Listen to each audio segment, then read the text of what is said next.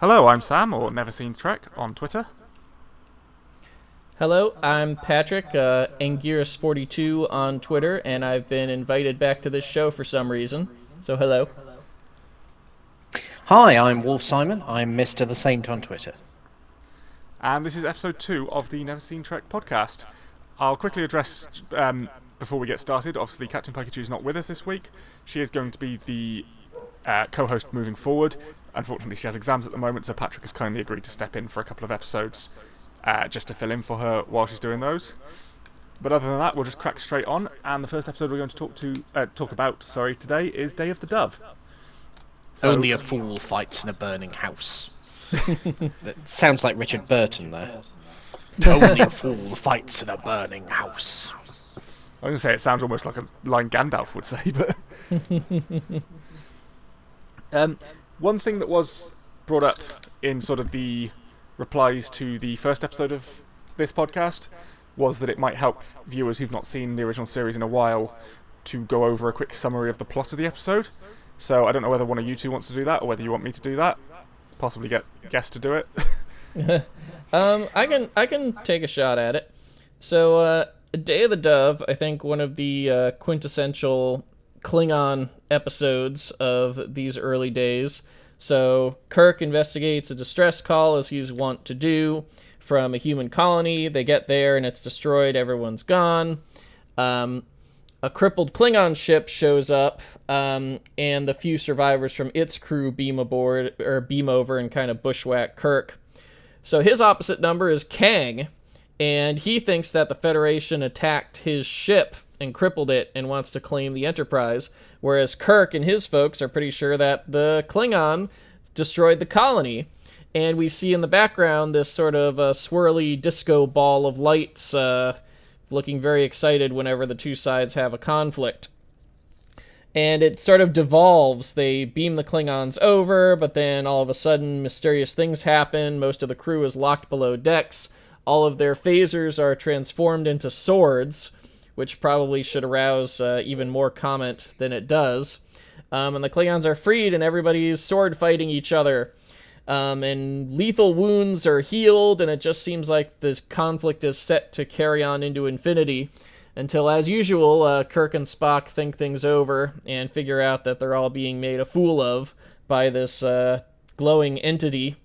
And the episode's finally resolved when they convince first the Klingon commander Kang's wife, Mara, and then with her help, Kang himself, that they're all being exploited. And they tell the entity to go pound sand, and that's the episode. I don't think I could have summarised that any better myself. That's pretty perfect summary. What are people's thoughts on this one, then? It's a great episode for season 3 especially. TOS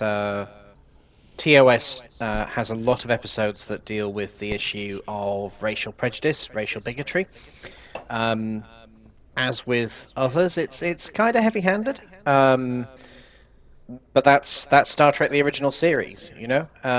If you want subtle, you don't go for the original series. And there's some really interesting choices, like the swords, as you pointed out, Patrick. The people are kind of nonplussed. Oh, all the faces are swords now. Huh? How about that? That isn't, that isn't the item of shock that you'd expect it to be. That they're not very good as defensive weapons.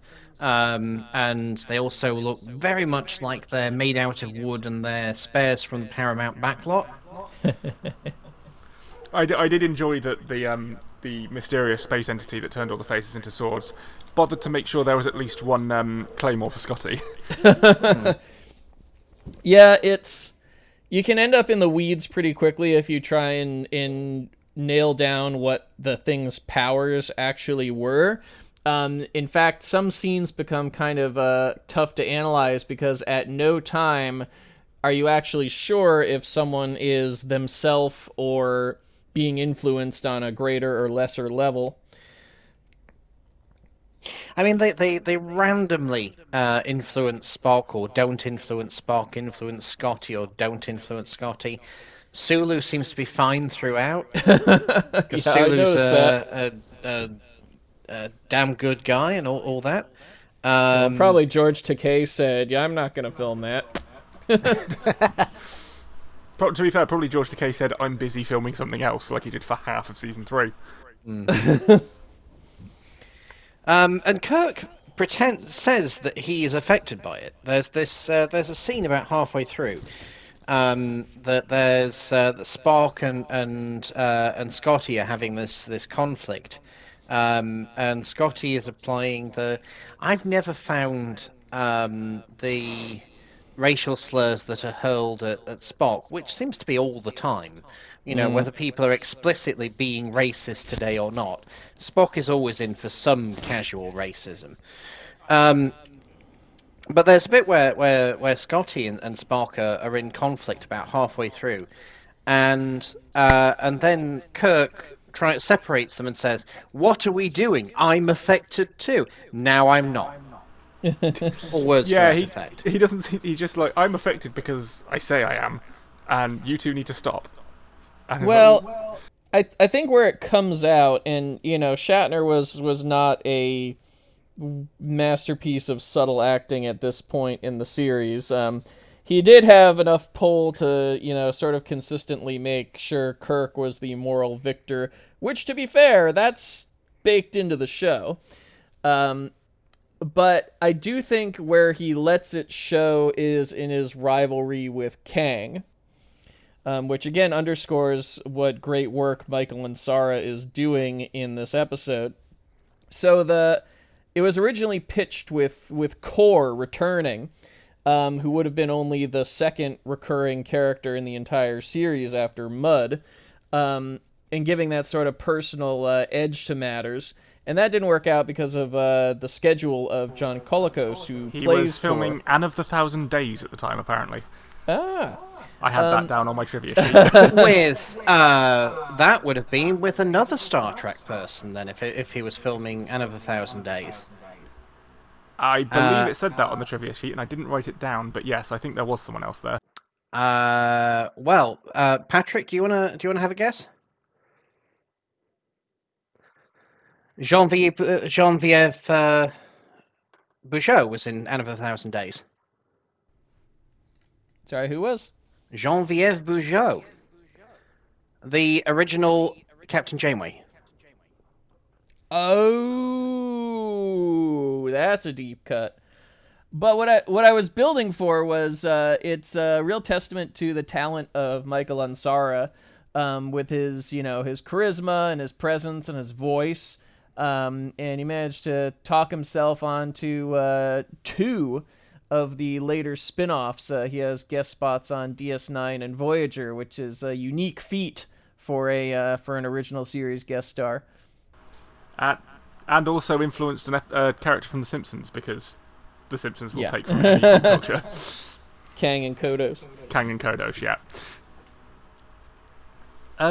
Yeah, I think it's an interesting episode, though, in terms of sort of what it does with the Klingons and the way it approaches them as not necessarily just a straight-up villain this time around, because we see, I think Patrick was saying before we recorded, you see the sort of propaganda that they're led to believe by their leaders, and the propaganda that the Federation or humans are led to believe by the Federation, and it's not as black and white as it's been in any other sort of appearance of the Klingons up to that point. Yeah, we got a little bit of what's going to be consistent with the Klingons, the idea that they have this this hunting tradition and this dueling tradition. So they're sort of throwbacks in that sense, that from the position of Star Trek, hunting and dueling are not very enlightened things for humans to be doing, but it presents it in a light that, not only are they getting fed this false information about the Federation, but there is a justification for their sort of aggressive interstellar posture, besides just, we like it when people are hurt. That they're having a resource crisis, which actually I'm now realizing gets called back in Star Trek VI, which is my personal favorite Star Trek film. Mm-hmm. It's objectively the best Star Trek film, as proved by science. I look forward to getting to the films to see if I agree with that. Well, I mean, it's not a matter of agreeing; it is proved by science. Look it up in. Fair enough. You don't know science. Look it up in a physics book. That's all I'm saying. Oh dear. Yeah, another thing that I know, as this is sort of dipping into the trivia sheet that I've got here as well, to do with the Klingons and to do with sort of the way that they're not as black and white in this episode.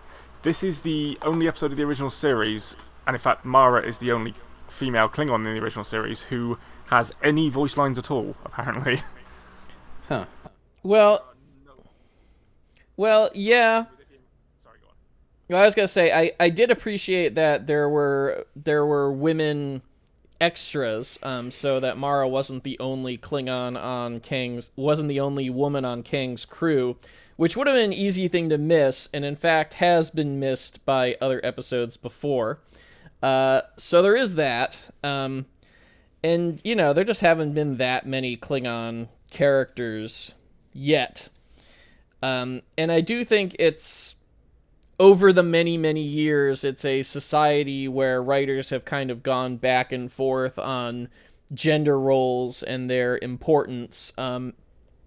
We have a lot of female Klingon characters now that we can sort of look at and appreciate and compare. And Mara's kind of interesting still, not only for being the first one, but for being a scientist. Rather than a warrior or a politician, which is the lens through which we have to look at most of those other characters. It's a different characterization of the Klingons overall to what we're used to in the TNG era, though. I mean, this is an evolving Klingon characterization from simply being insert bad guy here.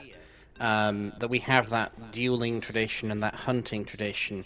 Maybe the 19th century Prussian aristocrats or something along those lines. Whereas in the TNG era, we see that Machiavellian, Shakespearean feel to Klingon politics, and there's a more romanticism to being a warrior species as such.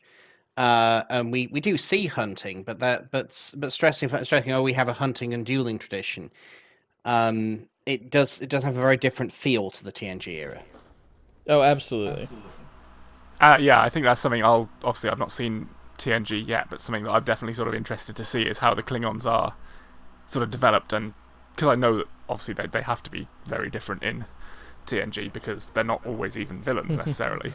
Mm-hmm. I mean, have y'all heard the phrase, I think it comes from TV tropes or something, a planet of hats? Yeah, absolutely. Well, so the idea is that every, alien, to kind of simplify the writing, every alien race kind of has like their one big trait. Right, yeah. Well, so the Klingons are always wearing a hat, but what that hat is changes from era to era and showrunner to showrunner. But where we're definitely seeing, and the Prussian aristocrat thing was such an interesting thing to mention because the common thread of the Klingon appearances in the original series, which defined them for many years after that, of course, until TNG rewrote the book on a few things, is they're the Soviets. And they're the old world. Their technology maybe isn't quite as good, but they're comparable. And they're tough and they're a real threat, but they're human like us. You really see it. Whereas the Romulans, I think, were presented in a little bit more of an abstract and alien way because they were connected primarily to one of the established alien races. Whereas the Klingons could be anything, and so I say it became, but really it was intended that, they're going to be the Soviet Union to the Federation's United States. Yeah, sorry. But to you first, Sam.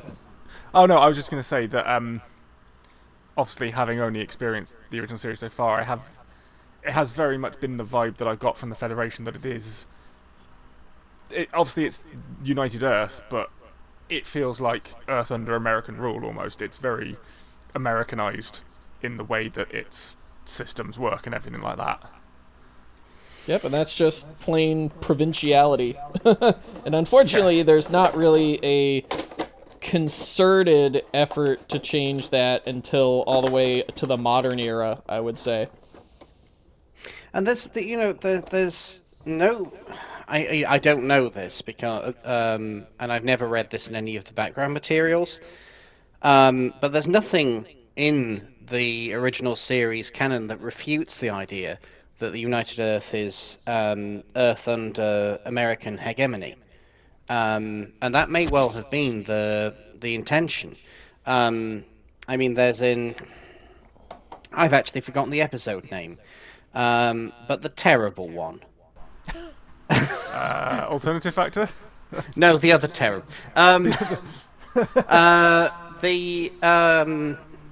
The terrible one with a racist undercurrent. Omega Glory. Omega Glory, thank you. Oh Yes. my god, yeah, I would have been here all day. No, that one stuck in my brain because of how bad it was. Yeah, the Omega Glory. I mean, more or less suggests, in fact, that the Federation is United Earth is under American hegemony, and there is a very strong sense also in the original series that the Federation is, as I'm afraid I'm going to spoil one line from Star Trek VI for you, Sam. A human-only, a Homo sapiens-only club. Right. Okay. So the Federation has this has the sense of being a human enterprise and perhaps also an American enterprise. I will emphasize too, because I'm in America over here, and y'all are in the UK, which is a little bit the same but also different. You know, whereas we're still kind of patting ourselves on the back over the business with King George. But I can't emphasize enough how much the idea that America eventually rules the world and then the galaxy was not considered controversial or problematic, even by liberals, probably until at least well into the 90s. That doesn't surprise me, to be honest. Yeah, well, like, you would have told Gene all this, and he'd be like, yeah, what's your point? And, like, the man was basically a communist, but he was still a communist of the United States should run everything and the Soviets should go to hell persuasion. I mean, let's just kind of agree here that Gene Roddenberry's opinions were one of a kind. Yes, we spent a lot of time on the last podcast on that, and yes, we can move on. Yeah, and we will move on because I want to try and make sure that we get through this a bit quicker than last time because we took nearly 3 hours to record. So we'll move on to the next episode shortly. I do just want to go through a couple of bits of trivia that I didn't manage to touch on up to this point. Most of the footage of the floating entity thing was recycled footage from Tholian Web, which was shot first, but obviously aired later, as we'll get to later, where they just sort of cut out the floating Ghost Kirk and put the entity in instead. What? So I think something that comes up a lot in the trivia that I've got here and that we'll probably talk about a lot in this episode is that you can really begin to see where the budget was being stretched at this point. Mm-hmm. I mean, the entity itself, the effect, was created with a child's spinning windmill toy that one of the producers just bought on Santa Monica Beach. Mm. And then pointed a fan at. Old school special effects. Yeah, I think I had one of those from Blackpool, the kind of shiny windmill thing that you yeah. It was literally just one of those. I mean, it might have cost them a whole 5 cents. And the only other bit of trivia I've got left for this episode is that the original script had Kang end his sort of final conversation with Kirk by telling him that he was worthy of being a Klingon. Which I honestly can't tell if it's supposed to be an insult or not. Yeah, I'm glad that I love that they left it off on, Kang slapping Kirk's back like he's his buddy, but it being so hard that he staggers a couple feet forward. Like, that moment tells you more about Klingons than like any line of dialogue. Absolutely, yeah. But yeah, so that was Day of the Dove. Next episode is For the World is Hollow and I Have Touched the Sky. And I'm going to address straight away the fact that at no point in either my note-taking for this or the description of this episode am I going to bother to type that out in full. No. I think until very, very recently, and I forget what dethroned it, it was the longest title of any Star Trek series, and it wasn't close. It was certainly the longest title in the original series. I've not seen any of the rest yet, but there's one in Discovery that is absurdly long. Is it something like for the lamb cares not for the lamb's cry cares not for the butcher's knife or something along those lines? The butcher's knife like cares that. not for the lamb's cry. right. But yeah, this was a slightly better episode, I think. I preferred this one of the two. What did you guys think? Really? Yeah, I enjoyed this one.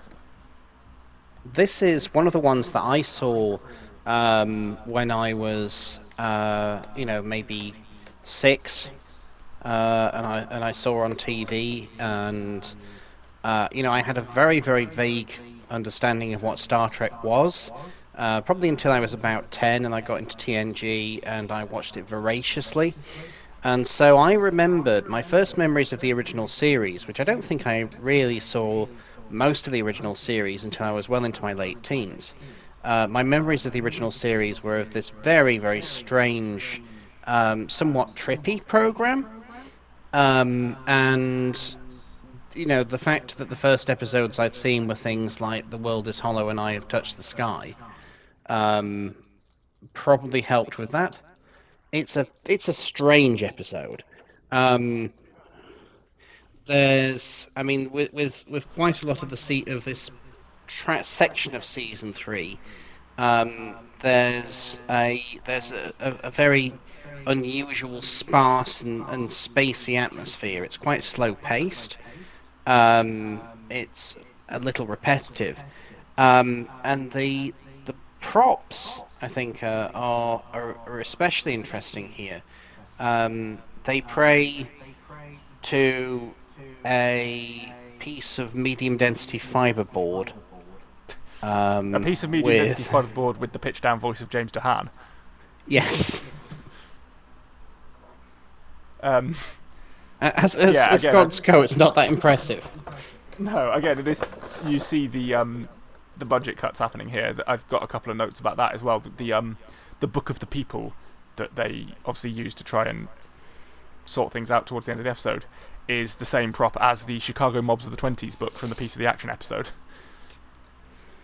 Which looks like it's in Cod Korean.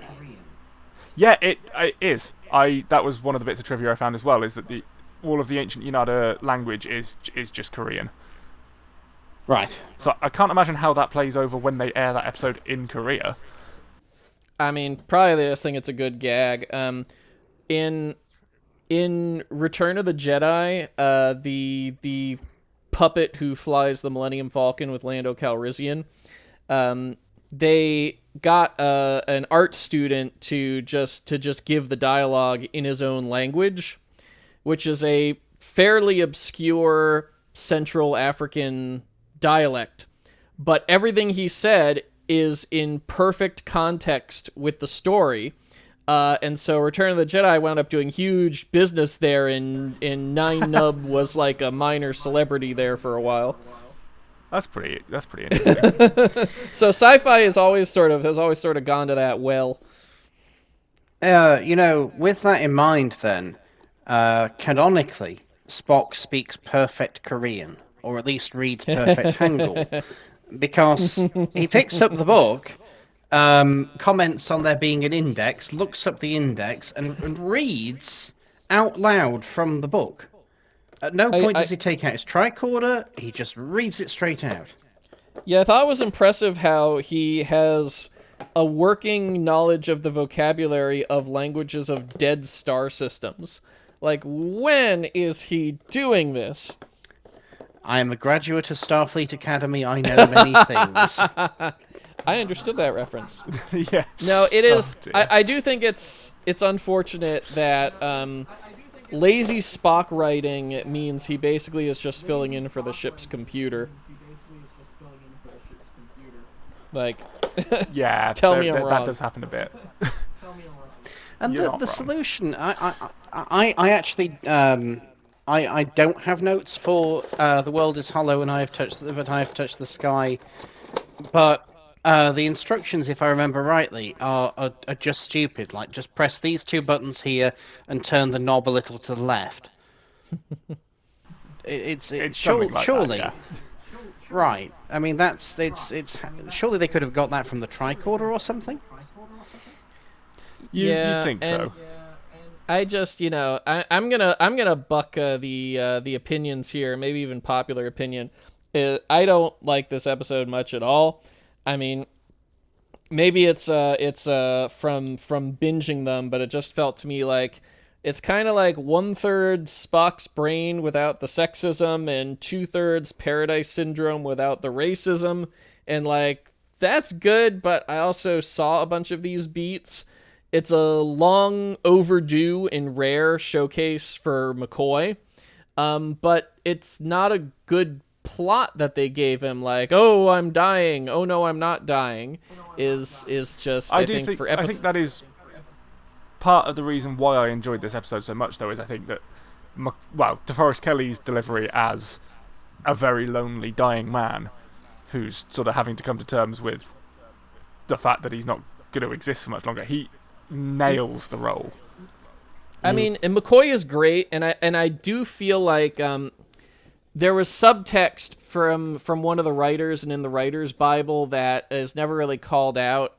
More on that probably in a future episode, but where he had left behind an estranged ex-wife and daughter on Earth.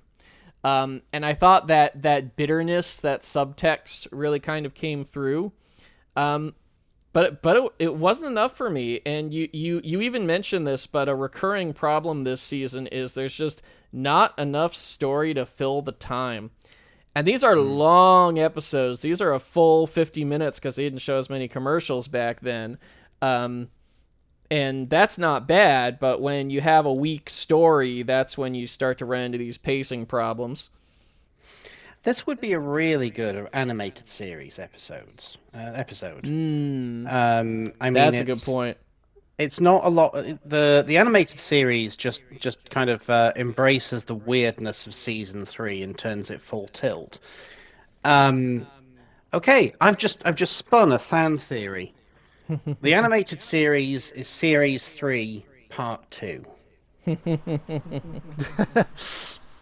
Again, that's not a series that I've watched yet, so I'll have to sort of come back to that when I've seen it and see whether I agree with you. I've only seen a few of them myself, so I'm looking forward to it. It turns up the weirdness to 11. There's not a huge amount of plot, but that's okay because it's only 20 minutes long. Now, if this episode were 20 minutes long, and it had, and it had the freedom of animation to do what it wanted, it would be gold. I can agree with that. I think I can see that, yeah. But yeah, I don't have as much on the trivia side of this. Most of what I've written down we've already touched on. Because it's boring. Oh, come on. The one thing I did have is that something that we touched on with the last episode with Day of the Dove. This episode yet again is full of recycled footage and dialogue from Tholian Web. Mm-hmm. Well, not to mention Paradise Syndrome. They wrote the whole thing so they could use the asteroid shots again. That's a good point. I hadn't realized that. Well, it's less clear. The remastered version fixed this because everything is new, and they made sure the two asteroids look different. But I don't know which idea came first, but they clearly were like, we're going to shoot some things with NCC 1701 and an asteroid and then get 2 episodes out of that.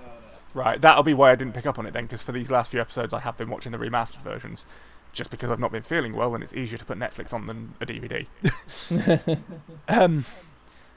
But yeah, the one bit that I picked up on myself and that I had confirmed when I looked at the trivia sheet was that when Bones is being punished for trying to contact the Enterprise, Kirk repeatedly says, "Bones, what is it?" which is just whole cloth copied dialogue from the Tholian web. But they didn't get him to. They couldn't get him to say that line in a recording booth for that. They had to copy it from Tholian web, apparently. Well, so this is more of an intentional joke, but there's a beat in Independence Day where Jeff Goldblum's character says, "Must go faster, must go faster." And it's just taken whole cloth from his character in Jurassic Park saying the same thing, "Must go faster, must go faster." Okay, that's quite fun. But that's definitely more of an intentional gag, just because it fits, than cost saving, I reckon. But yeah, did either of you have any other points to make on that episode? Because I feel like we've not got as much to talk about on this one. There's, well, like Patrick, I have to say, because it's boring. There's like the whole idea of Bones' background and wife and daughter and so on. We never actually get in original series canon. I don't think we ever get in the movie canon either. There's a strong allusion to it in the 2009 movie, but that's as close as we get. But what's unique is that it was well known in fanon for quite a long time. Like if you go and read the novels, there's references to Joanna, his daughter, who was very, very nearly made an appearance in The Way to Eden, which we can talk about when we get there. My very favorite episode. And she did show up in some of the comics as well, I think. I think I've seen some screenshots of them. Yeah, but so DC Fontana came up with it, and, that carries some weight because she created Spock's backstory, which was used in the animated series, in which for 20 or 30 years was essentially the only canonical part of the animated series. That's how strong it was. Mm-hmm. But yeah, so that was For the World is Hollow and I Have Touched the Sky. I'm getting very tired of saying that all out loud. Tholian web. This is an interesting one. I agree. I think it's about, like, we've talked about the budget problems, right? And like 2 out of 3 of third season episodes are really held back by these budget problems. But then every so often they come up with this mad idea that is justified by being easy to produce, and then it turns out to be really, really good. And I think that's Day of the Dove, and I think that's the Tholian web. Yeah, the visuals of the Tholian web are really, really something else and really haunting. And I can imagine that in the 60s, when they're just, well, there were only practical effects, and there just wasn't anything else that was so consistently showing non-naturalistic things like Star Trek. Star Wars. No, Star Wars, right. If you look at the Twilight Zone, 70s.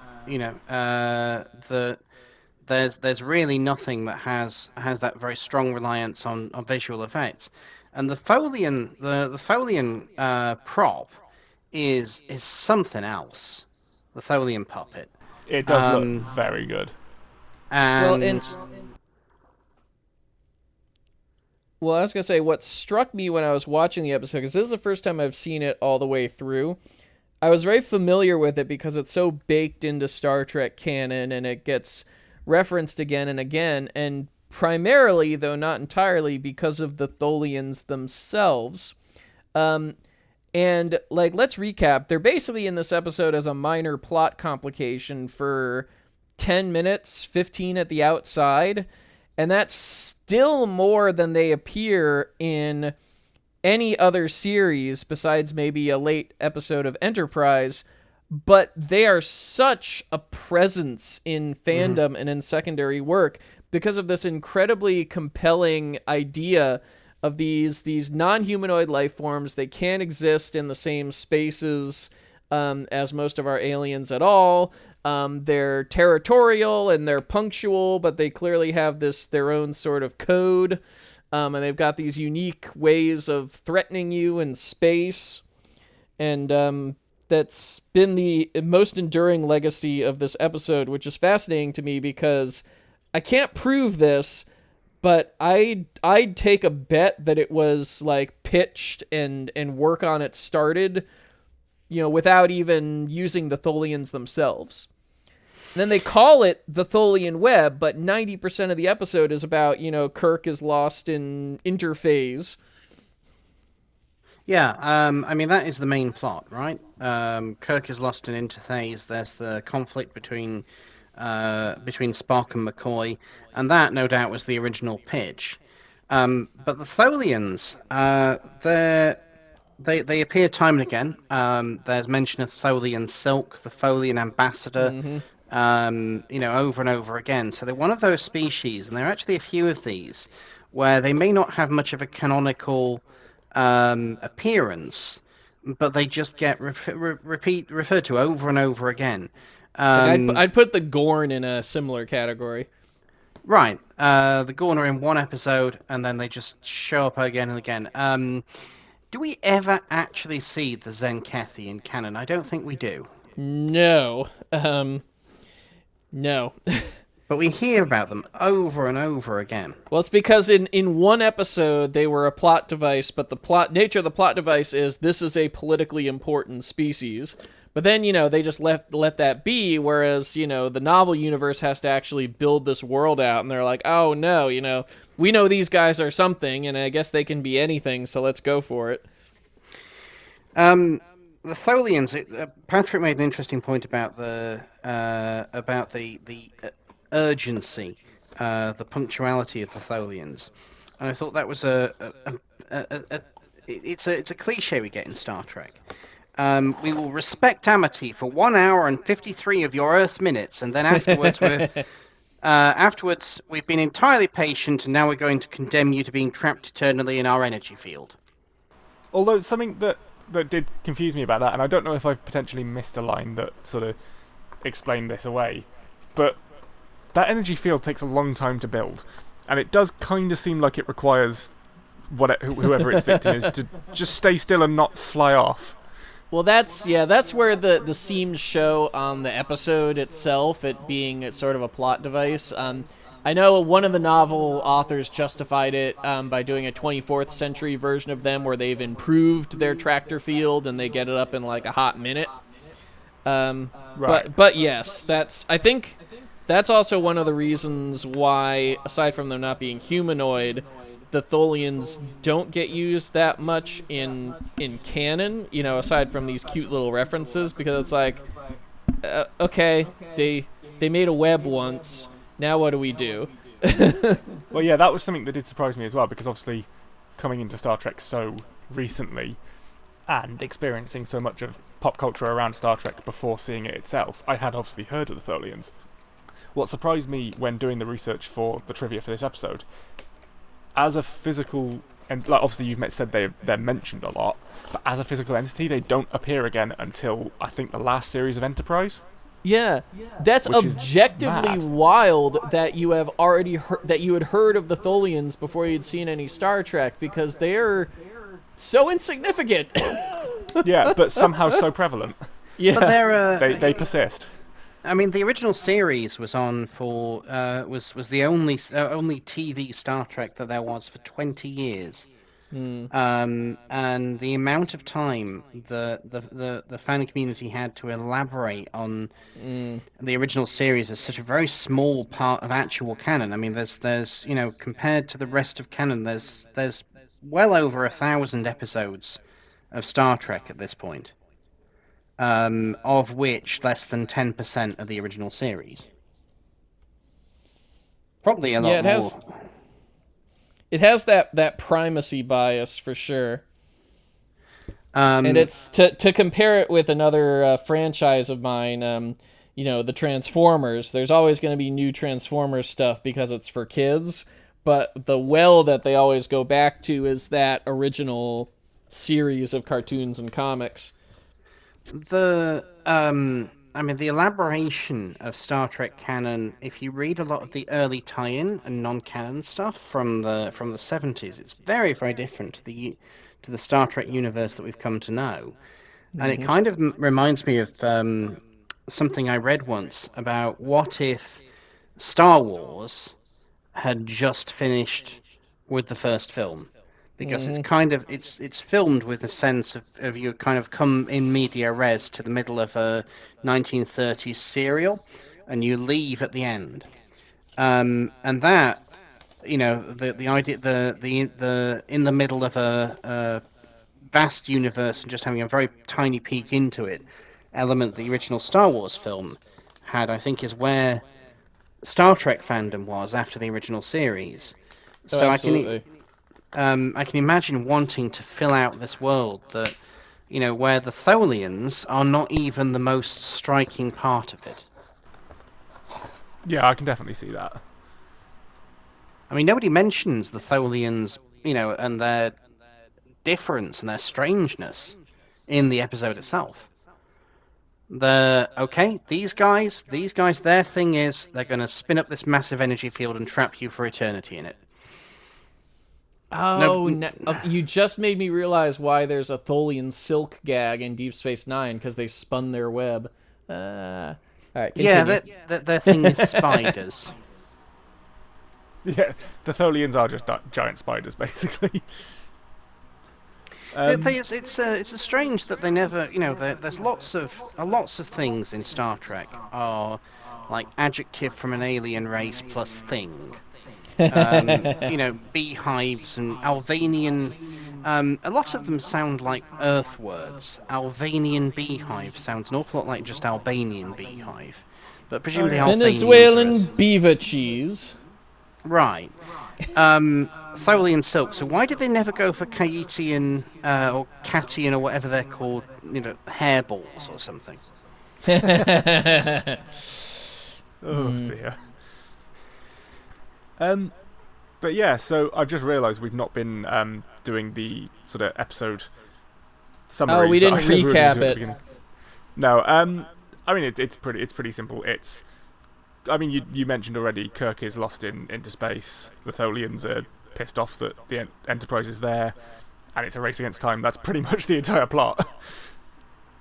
But then the interesting part is, I think it could only have come later in the series because it's so intensely conscious of the Kirk, Spock, McCoy dynamic. Yeah. And they've been separated before, but this time they really made an event out of it. Like, what if we have to continue our lives and our careers without James Kirk? Are we going to be able to function? And really finding the drama in that. And I think that, aside from having a weird incidental alien, is what the takeaway is from this episode. Definitely, yeah. I mean, you've got the sort of... It almost appears as a B-plot, but it's really integral to the main story of Kirk's final orders, and Bones and Spock arguing with each other and sort of very much getting in each other's faces and almost irate at each other. Oh, they're vicious, and they don't even have the excuse of a magic rage monster this time. Exactly, no. But it does feel like, despite that being the main beat of that episode, they hurry it a lot. So they have the shortest and most pointless memorial service in the middle of a space battle. Yeah. There's a lot of Spock said, "No time for anything. I've no time for anything. You've no time for anything.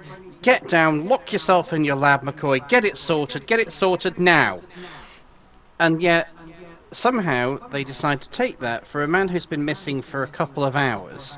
They have a memorial service for him, which lasts maybe 3 minutes.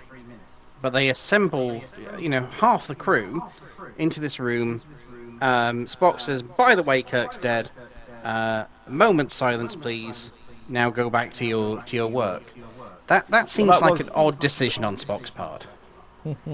Well, that was something that I picked up on there. You mentioned about having half the crew there. This was, or at least as far as the trivia sheet I used to get the information for this is concerned, this was the biggest grouping of extras of any episode of the original series. This was the most of the crew we ever got to see. Wow, I'm surprised considering it's season 3. Well, no, but it was for a memorial service that lasted about 20 seconds. It almost feels like a waste. They were presumably paying them on an hourly rate. Yeah. Something that I picked up on again with this one, as obviously a lot of this is my experience seeing it for the first time, and I'm potentially picking up on stuff that people have questioned or taken the mick out of for 50 years now. But Nonsense. there is a scene towards the beginning when they discover the Defiant, and they're sort of trying to work out what's going on, and Sulu asks, is there any... I think it was Sulu, it might have been Chekhov. Is there any record of Starship mutinies on the record? And Spock's response is immediately, no. And he committed mutiny himself 2 years ago. Well, why do you think he answered so quickly? Okay, that is true. I think... There's chaos on the Enterprise every few episodes. You know, so there's some sort of brain-melting disease that gets everyone to freak out every few episodes. I just want to say something about this. That one of the first scenes is Chekhov randomly freaking out, and that's the sign of the disease that McCoy has to cure. And we only get a couple of people who are actually affected by it. But it does also feel that people freak out a lot in the original series. Yes, they do. I think I understood the dramatic purpose sort of that line as emphasizing, like, you know, okay, maybe in universe, you know, this is really unheard of. It's a shame that Nicolas Cage wasn't old enough to...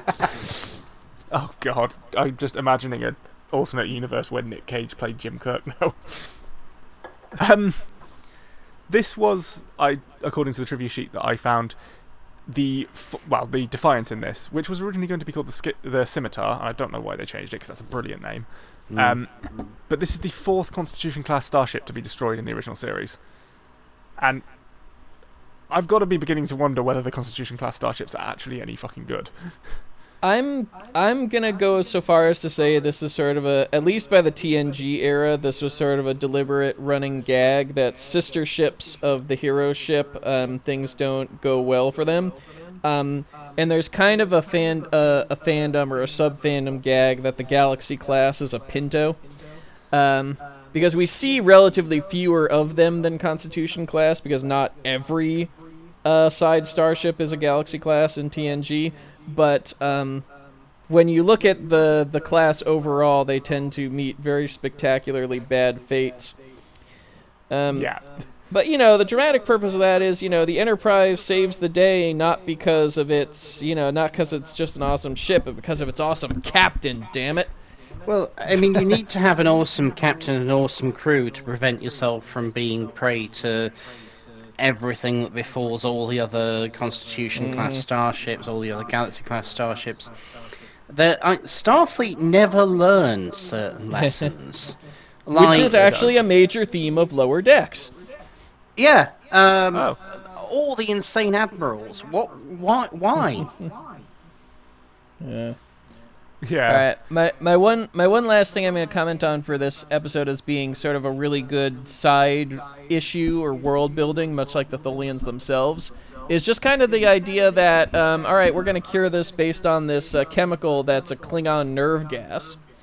It's like by itself that adds nothing, but it continually reestablishes this idea of like we've got this Klingon rival out there. And I appreciate that kind of that maturing of the universe. You know, it's no MCU, but you know, it's starting to pull in that direction. Yeah, and the original series did, especially in the first couple of series, shy away from referencing anything from any other episode. So I think that's progress as far as the original series is concerned, at the very least.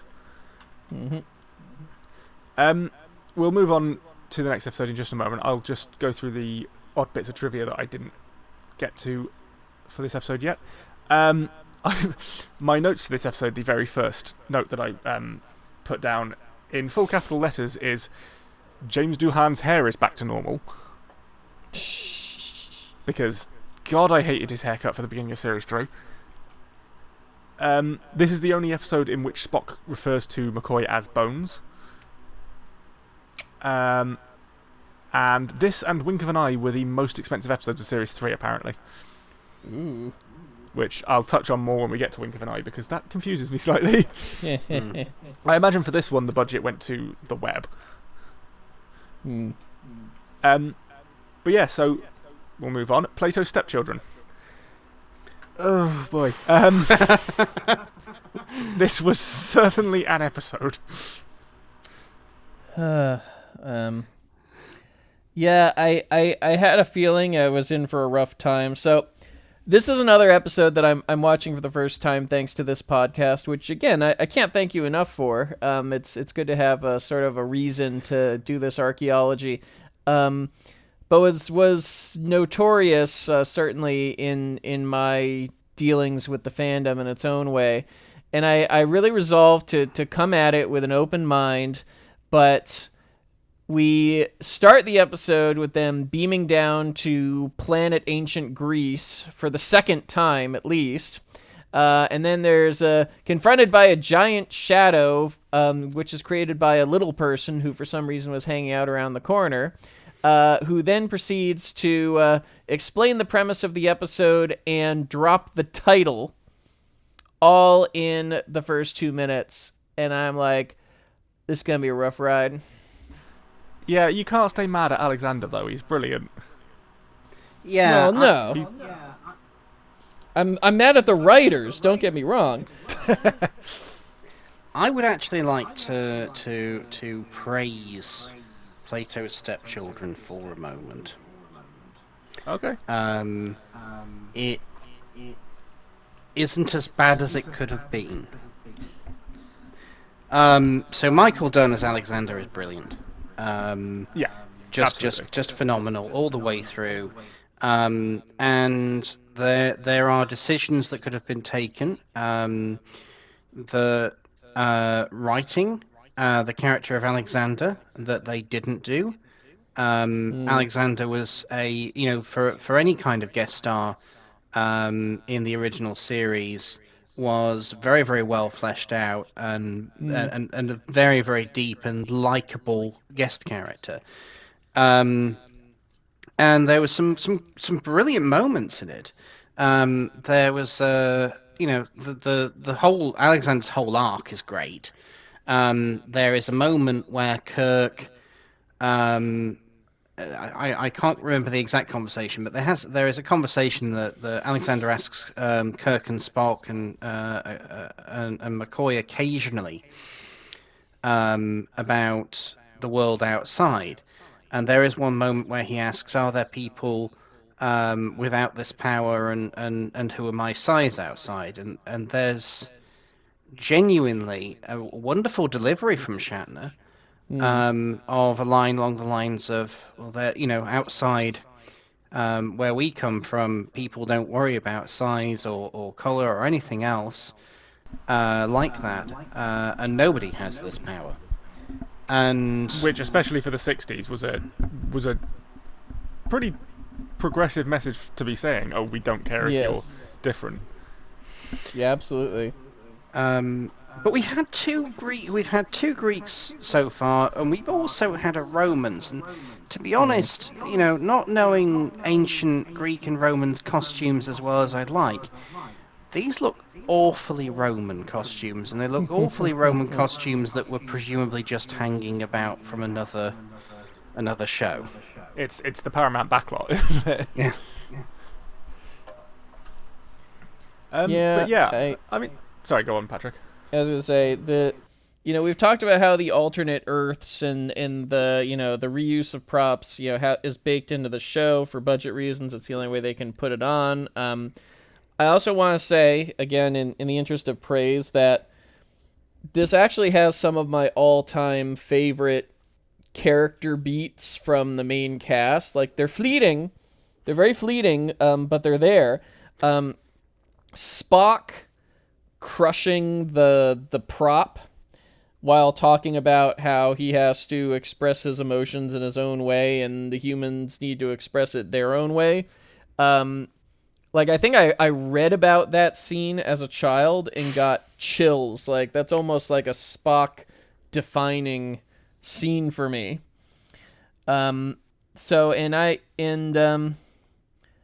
I think my problems with the episode, sort of boil down to two quadrants. One is kind of similar to what you were saying about the Squire of Gothos, is that you understood why the villains were the way they were, but you still just hated them so much. Yeah, I did say that. And that's very much where I landed with most of the Platonians. Mm-hmm. And my other problem, again, comes from the writing. Like, okay, there's a recognizable high concept here, almost out of Stargate, like aliens try to recreate Plato's Republic, but then it doesn't really have anything to do with Plato's Republic, and it's just this weird sadomasochistic showcase. And then they resolve the plot halfway through Act 2 with a ridiculous device, and then wait around for the rest of the show for it to kick in. Mm-hmm. And they allow. There is something about the Platonians are probably the most loathsome villains in the entirety of the Star Trek universe. There are plenty more violent. There are plenty more aggressive villains. The Cardassians spend decades oppressing an entire planet, for instance. But there's something that's viscerally wrong with how the Platonians are. Yeah, you don't really see anywhere else.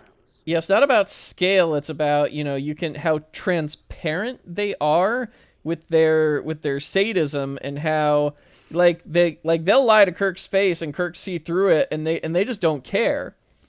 And then at the end of the show, when the tables finally turn, they just are dissembling. And, Kirk sees right through them, because they're always just going to say whatever gets them the most advantage in that situation. And that's why they do the only thing they can do. They leave, and they take Alexander, the one decent one, with them. And they, put up a little warning buoy somewhere saying, don't even get close to this planet. They suck. I did find that, though, and in general, Kirk's treatment of Alexander as a whole, as much as Alexander has a brilliant arc and Kirk has some brilliant lines with him, it does feel a lot of the time like Kirk is looking at Alexander, seeing short person and thinking child. There's a lot of quite infantilizing lines, I think, that sort of... It just comes across as like they were very much trying to be, we don't care if you're short, and it became kind of infantilizing, I think, at times. I am not going to hold that against this episode, believe it or not, because I think for the time, they handled that as well as it could have been handled, between the writing and the acting and everything. I think that was as good as it was going to get in 1968. And that is very true, yeah.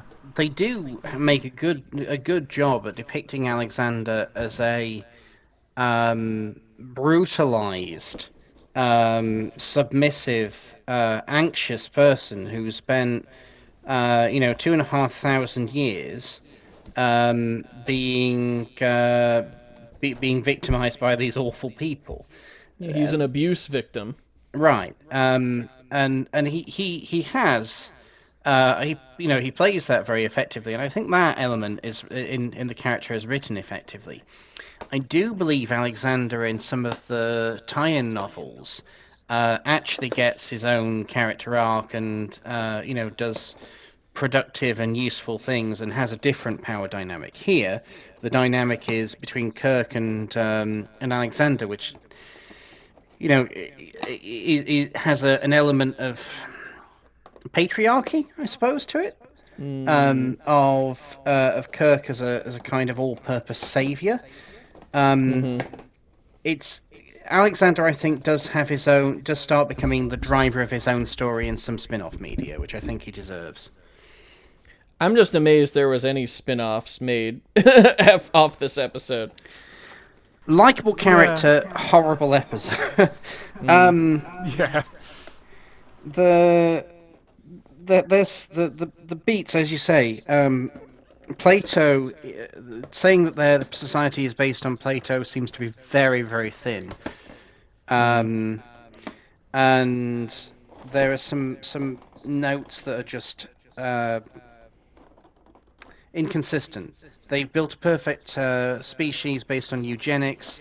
but that perfect species includes having absolutely no resistance to disease, and if they're ill, it causes planetary scale poltergeist activity. Great job. Yeah, yeah. I think, again, obviously, I'm not as well versed on sort of Greek and Roman mythology and history, and I'm not super well versed on the concept of Platonian ethics, but the impression I got was that they took this basis of the sort of Platonian teachings, and then, because Platonian teachings, at least as far as this episode's writers were concerned, are so shit, they just went off the rails and corrupted very quickly. That was the sort of impression I got from it. Yeah, that's clearly where the high concept lies, but they just didn't do the legwork. They weren't specific enough about anything. So the main thing they're borrowing from Plato is this idea, and Plato's Republic is a lot more detailed than this, but it sets out an ideal society, and one of the criteria for an ideal society is that it's based on this class of philosopher kings who are the smartest, and are designed to be the smartest, and bred and educated to be the smartest, and they're the ones who run everything. And well, I mean, there's lots of things wrong with that as an idea, but that's I think the only bit of actual of Plato's actual writing that is used in how that society is designed. Yeah, I mean the impression I get, and again, this is from someone who doesn't know a lot about sort of Plato's Republic. The impression I got was that it was very much a hierarchy in the same sense that societies in general were hierarchical, but very focused on a hierarchy of brains instead of brawn. That's sort of, which isn't necessarily any better. But I think we should definitely touch on that scene from this episode, which is the obvious scene that everyone brings up when historically relevant scene. Yeah. The historically relevant, which, according to the research I did today, not actually as historically relevant as people seem to think. Well, I mean, yes and no. It's first of all, something's historically relevant if you think it's historically relevant. Well, yeah. And you might. It's not that people had never kissed on TV. I don't know. It may have been the first time in a scripted drama, or maybe there's another proviso. All I know is the executives were worried enough that they wanted to do two versions, or they wanted to cover their bases. Like if they decided to cut it, or if they decided to have a different version of it for the South, they made Shatner and Nichols shoot it, with a real kiss and with a fake kiss. And what was later discovered in the editing bay, to Nichols' delight, possibly the only time in her entire life that she was pleased with Mr. Shatner, was that he had crossed his eyes or done something to render the fake kiss unusable. He purposely tanked all of the scenes where they didn't kiss, which one of the few times where Shatner used his power for good, I think. No, this was something that I was going to touch on, though, that I found when doing my research, because obviously this is often referred to as the first interracial kiss on American television. The UK did interracial kissing, I think, 10, 15 years earlier on the BBC. I don't remember the exact scene. I'd recommend, if anyone is interested, listening to the I Quit Star Trek podcast episode on this, because they touch on that there. Oh, sorry, the inverse of this podcast. Basically, yeah, and probably most of the inspiration for this podcast as well. I'm not ripping you off, I'm sorry. But it wasn't actually the first interracial kiss on US TV either, because there was I believe it was a movie called Moving with Nancy in 1967 that had Nancy Sinatra and Sammy Davis Jr. kissing. Oh, well. So, as much as it obviously was very influential and very unique for its time, the sort of moniker that it's been given as that first interracial kiss on TV is not really true.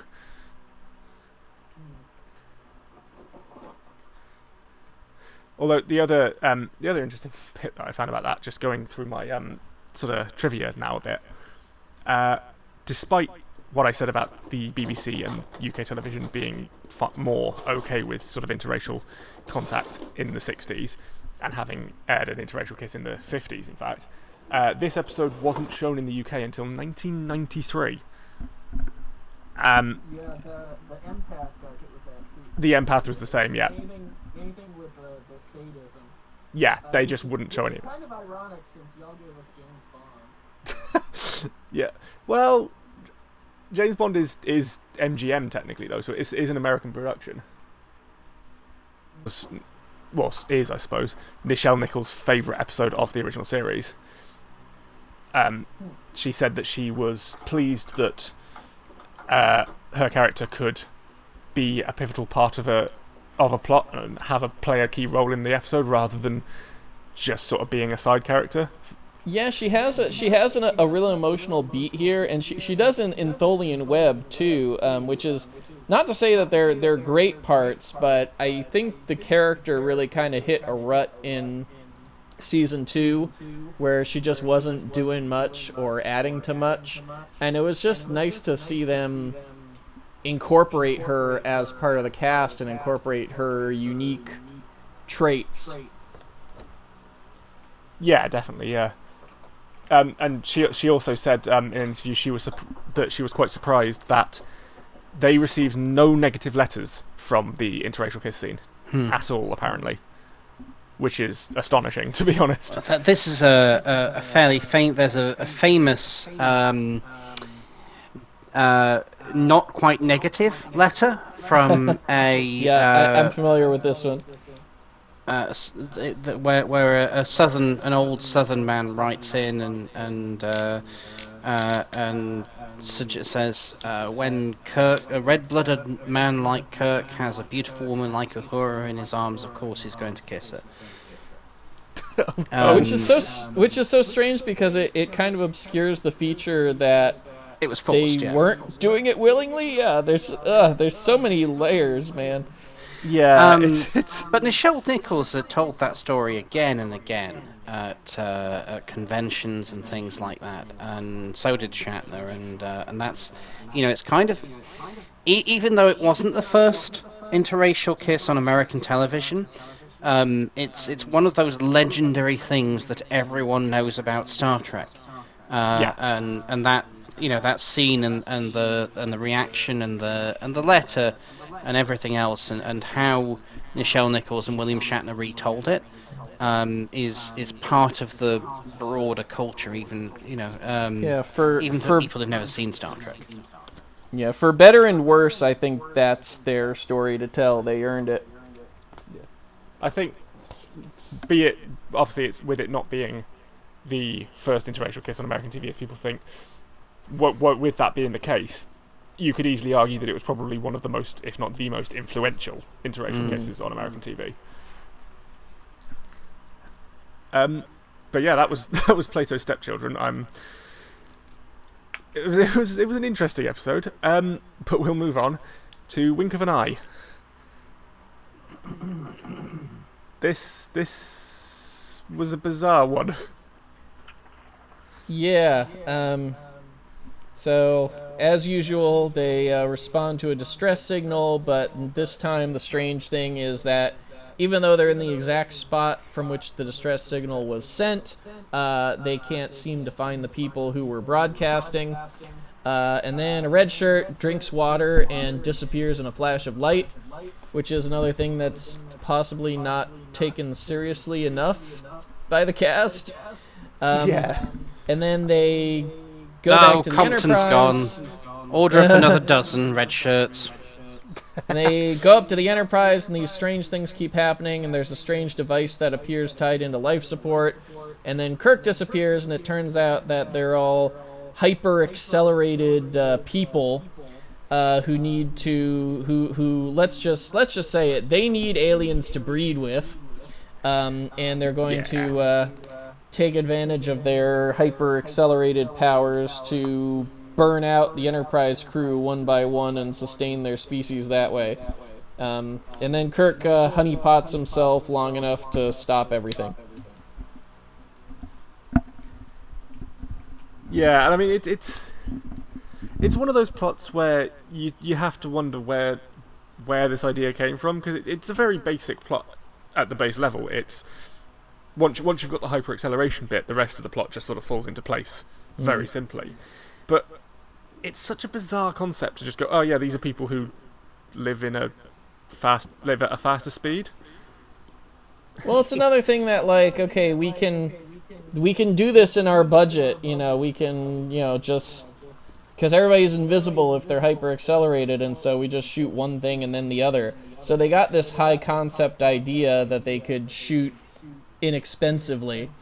Well, this is the thing, though. This is what I was saying before about that really confuses me about this episode, is this was one of the most expensive episodes of Series 3. And if you think about it, all you've really got is a couple of guest actors, one set where the fountain is, and then all the sets that they already had for the Enterprise. The map painting of the city is very nice. It is, yeah. Maybe they spent all the budget on that. And the tumble dryer hoses for the environmental machine. Tumble dryer hoses and a couple of pieces of medium density fiberboard, possibly rescued from the oracle of for the world is hollow and I have touched the sky people. Yeah, I wouldn't venture to guess how and why the money was being spent, because it did seem very much like we'll let the limitations write the plot, and then this one didn't quite land as well for me. Eurovision costumes, though. Your what? Eurovision style costumes. Oh, you won't get that. Oh. Sorry, Pat. I know of it, but not in as much detail as y'all know. Yeah, no. That just be assured that is a good joke, and don't Google Eurovision because you don't want to see it. Okay, I trust you. But yeah, I don't have many notes for this episode, I'll be honest. It feels like one of the episodes that blends more into the background. There's not a lot of trivia about it. There's not a lot really to talk about. It feels to me like this. So here's a concept, right? Galaxy Quest plots. Hypothetically, what are the episodes of Galaxy Quest? Well, we know there's one with a rock monster, and making a slingshot to find its weak point or things like that. We know there's one that involves trying to shut down something in engineering urgently and get past the mashy spike plates. And there's definitely one about a hyper-accelerated time stream, because it just feels like the most basic, that's a Star Trek plot. Yeah. Stuck in the holodeck. There's one of the crew has been duplicated or turned into a good person and a bad person, and a hyper-accelerated time stream. And it feels to me like it's been done dozens of times in Star Trek, even though I know that it's only ever been done one other time. It feels like it's been done dozens of times because it's one of those basic. Yeah, it feels like one of the building blocks of Star Trek as a concept. And I do think that the visuals kind of fail the episode, because when I first read somewhere as a kid that, Kirk takes on hyper-accelerated Skolosian aliens, I can't even tell you. I had a cool image in my mind. They were like lizard people, and they darted around. And so I think the idea to just make them, kind of obnoxious people who doomed their own society as usual, really holds this episode back, because you don't even have a cool hook like with the Tholians. And there's not really any conflict among the crew to speak of, which of course is what really makes the Tholian web shine. It just kind of happens. I was going to say we also get the spectacle of DeForest Kelley and Majel Barrett and so on gamely attempting to pretend to be frozen in time. And you can see. Yeah, they're not very good at standing still, are they? You can see that they're all just moving very slightly slowly or attempting to stand still and failing. Particularly, I think Scotty, where he's entering the transporter room, he wobbles a lot. Well, and better men than I have actually worked out the time scheme of this episode and how it makes no sense, because 3 or 4 major events occur in the real world while Scotty is in slow motion. Oh yeah. But yeah. I feel like we should cover the costumes, which I've alluded to previously, the Eurovision outfits. The costume design of the original series has fascinated me because there is that hallucinogenic property that to a lot of the set design and the costume design of TNG that it's not of TOS, that it's not meant to be realistic. There's a lot of wild color. There's lots of purples and greens and so on. A lot of the rooms on the Enterprise are quite dark, but with aspect lighting of purple and blue and green. So everything looks like it's lit by a galaxy lamp. And the costumes, you see a lot of strange fabrics and voile and reflective fabrics. The costumes in this episode, I don't know what they were going with. No, they don't seem to really tie into any kind of concept of what the Scalosians are like at all. It's just we put fancy sheets of tinfoil on our characters for the sake of it. I did find myself having to explain when my wife walked in on me watching this episode, which I say it this way deliberately. I did find myself having to explain the Theiss titillation theory to her, which if you aren't familiar, William Ware Theiss, who was the costume designer for the original series and for the first season only of Next Generation, who I do believe was gay. I heard that. But his theory is that an outfit is on a woman is titillating in direct proportion to how much it appears to be in danger of slipping off. Right, okay. Yeah, they don't seem to have made half of Dealer's costume. That'll do. It's close enough. Pretty but we can see half much. of that now. Pretty much. I was more thinking of a henchman who one of them looks a bit like Rocky Horror, and the other one of them looks a bit like Graham Chapman dressed as Rocky Horror. Well, I was thinking, I can't remember for the life of me the comedian's name now, but there's a comedian, a trans comedian who is very sort of well known for not sort of buying into stereotypes and still looking quite masculine whilst wearing a lot of makeup. Do you mean Eddie Izzard? And Izzard, that's the one, yeah. Eddie Izzard. Oh. I thought that the sort of commander bloke in this episode looked a lot like Eddie Izzard at times. Huh. And I don't know if that's just me, but I can see it might have been because he had a lot of eyeliner on and stuff like that. He also looks a little bit like the like Patrick McGoohan in The Prisoner. Right. As I say, these are more shows that I've not watched and obviously need to get around to. But what we're learning here is that I'm uncultured. Nonsense. There's the spider device on his neck. That's a strange thing. Yeah, those are odd. Those are kind of interesting though, because it was a different spin on the communicator. Yeah, that's true. It was almost in a way sort of a not necessarily a precursor, but a I thought that exactly. Sort of similar concept to the badge communicators from Next Generation onwards. But yeah, I mean, I don't know if there's much else to say about Wing of the Night. It's a bizarre episode. I've only got really one piece of trivia in this one. It's not even really trivia. At the end, when Kirk is sort of back in the normal timeline, he comes onto the bridge and immediately yells at Sulu to take the ship to Red Alert. For a good 20 seconds before he says that, the Red Alert has been sounding. So I'm not sure what he was confused about there. But they were take it to Red Alert again, Sulu. Take us to Red Alert. We're already at Red Alert, Kirk. Well, Do take it us more. to Redder Alert. Redder Alert. No.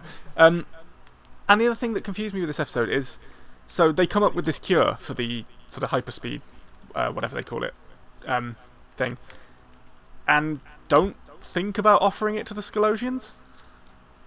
Yeah, that was sort of like, oh, well, you did it to yourselves. I know they're bad guys and they're. No. But I'm agreeing with you. It's a striking omission. Yeah, it's like they're bad guys, but they're doing what they do out of necessity, not out of evil.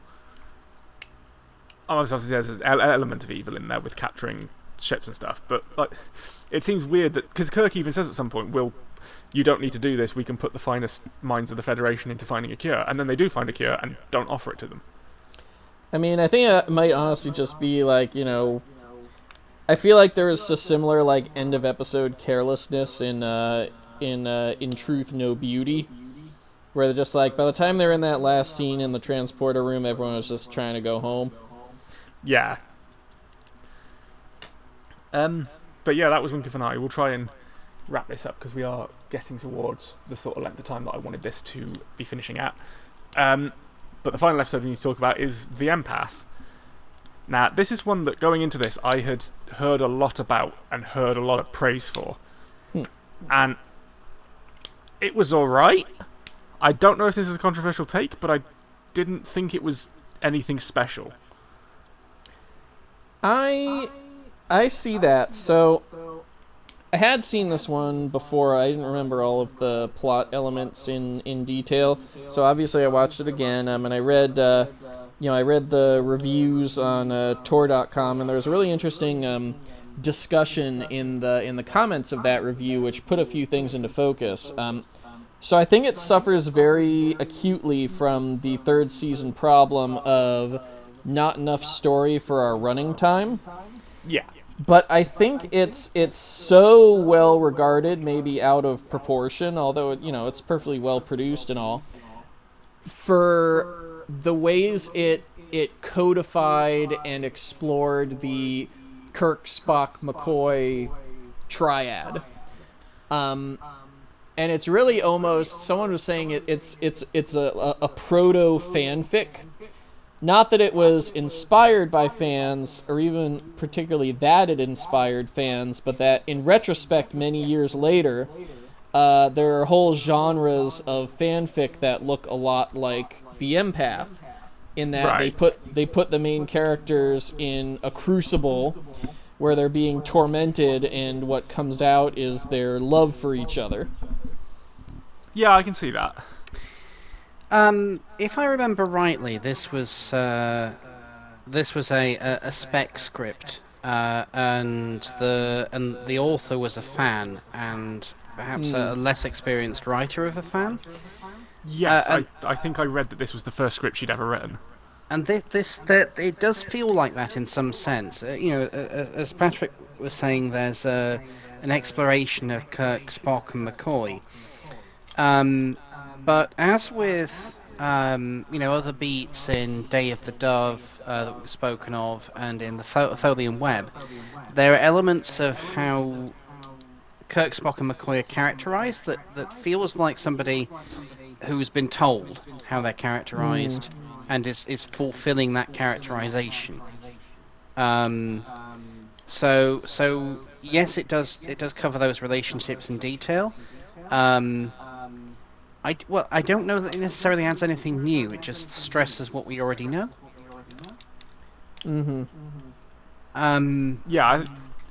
Sorry, go on.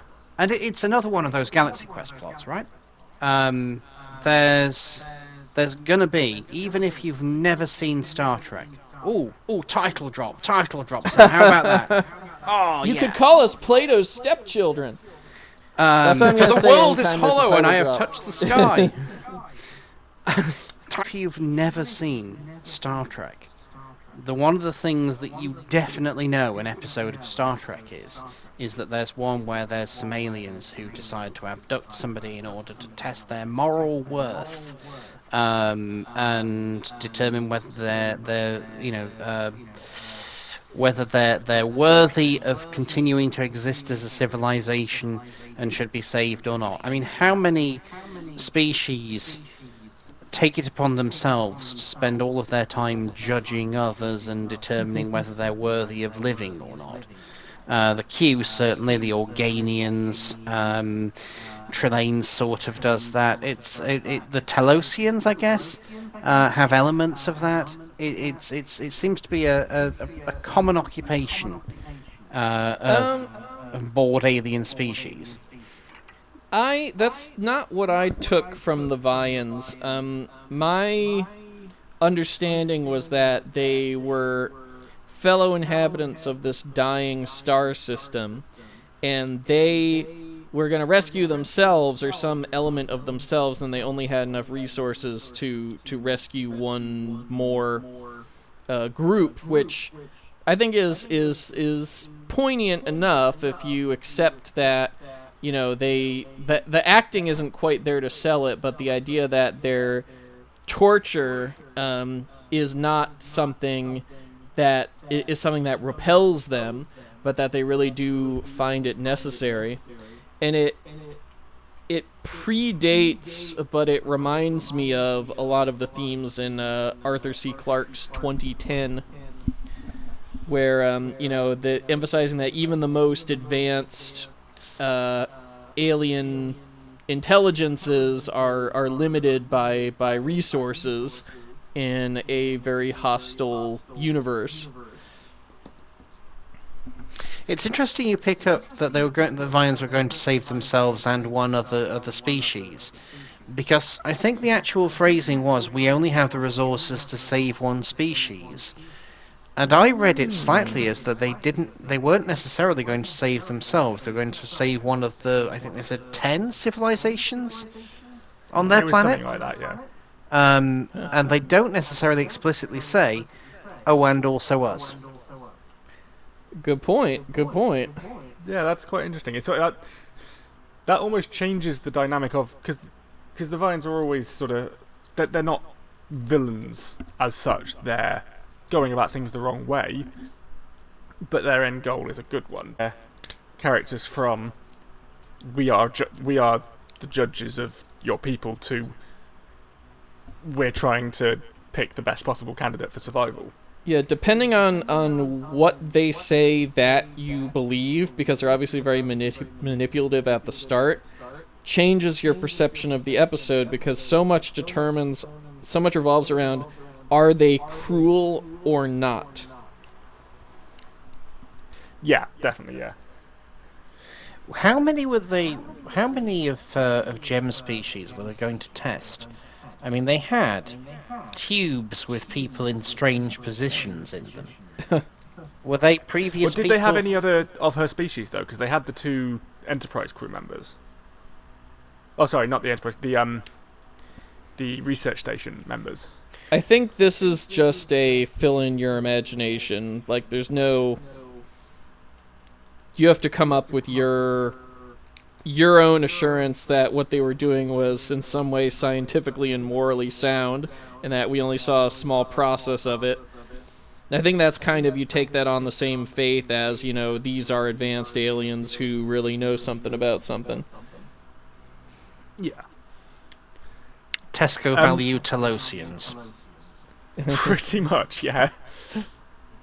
Something that came up in my research for this episode, and Patrick will be aware that I think at this point I need a buzzer that sounds that just like an alarm blaring and then a computerized voice shouting the words "Nomad Watch," because not Nomad specifically, but part of the prop that Nomad was built into for Spock's brain also shows up in this episode.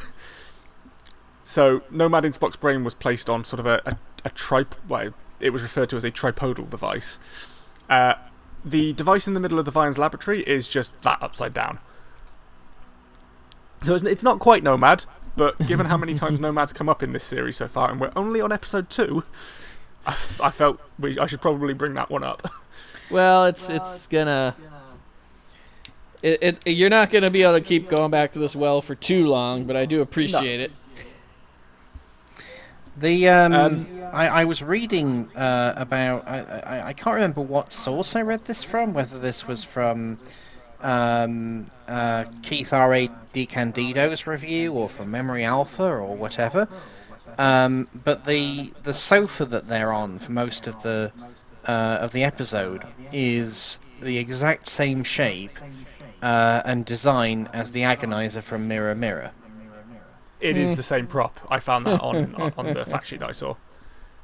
It's not the same also prop. the- It's the handheld Agonizer that it looks like, not the sorry, tube no, yeah. Agonizer.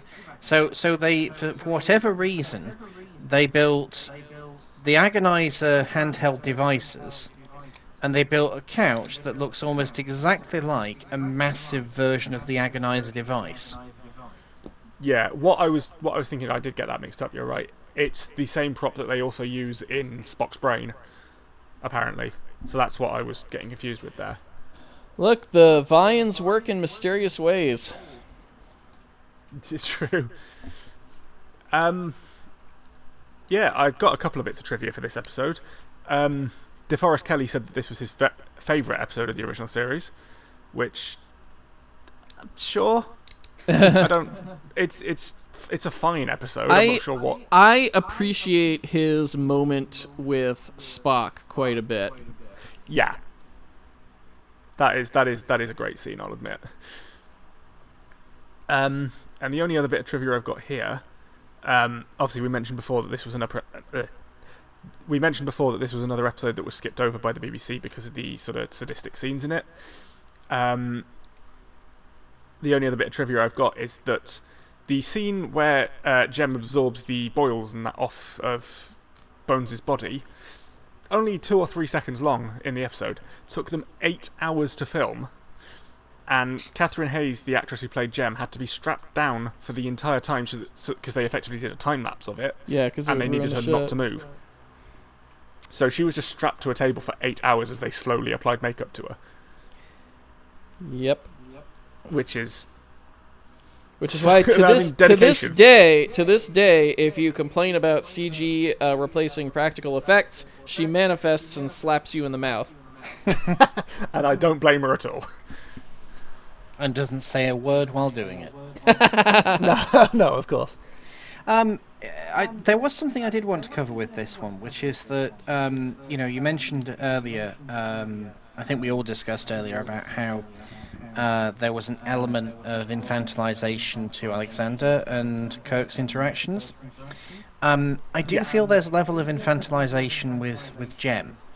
There was obviously a dramatic reason for her never to speak, and the actress does a wonderful job of communicating emotions and ideas non-verbally. Absolutely, yeah. But there is an element to which she's a very passive character. Jem has every decision made for her, there are a couple of pivotal decisions that she makes, but she mostly feels like a prop as much as a character, because the focus is on the interactions between Kirk, Spock, and McCoy, and there are elements of that make the whole set piece feel a little uncomfortable. Yeah, I do see that. I agree. The intent is obviously to express that she has an alien intelligence and way of interacting, but the thought was not mature enough. So it seems like we're gonna teach a mute person to be good. So yeah, that was the Empath, and that's the 6 episodes that we have to cover this week. Oh, hey. Something that I think I'd quite like to make we touched on slightly in the first episode of this podcast. I'd quite like to make sort of a regular occurrence going forward, is at the end of the episode going round one at a time and saying what our favourite and least favourite episodes from this batch were. So, Wolf, do you want to go first? Day of the Dove is my favourite from this batch. Oh, least favourite. There's so many to choose from.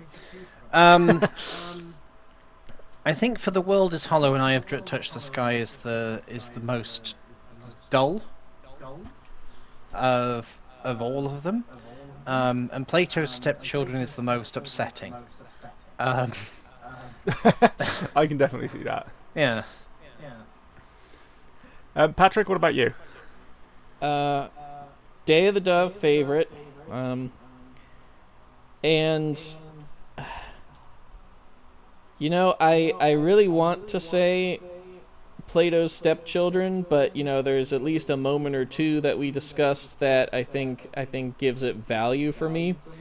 So I'm gonna go with Wink of an Eye, which somehow every word of its like one sentence synopsis suggests something cooler than what we actually got. Yeah, I definitely agree with that.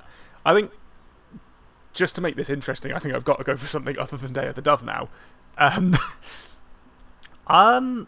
Honestly, I think it's very close. It's very closely tied between Day of the Dove and Tholian Web as well. It is one that definitely. I think I tend to, because I don't have the best memory, I tend to sort of think of how good an episode is by how much of it I remember.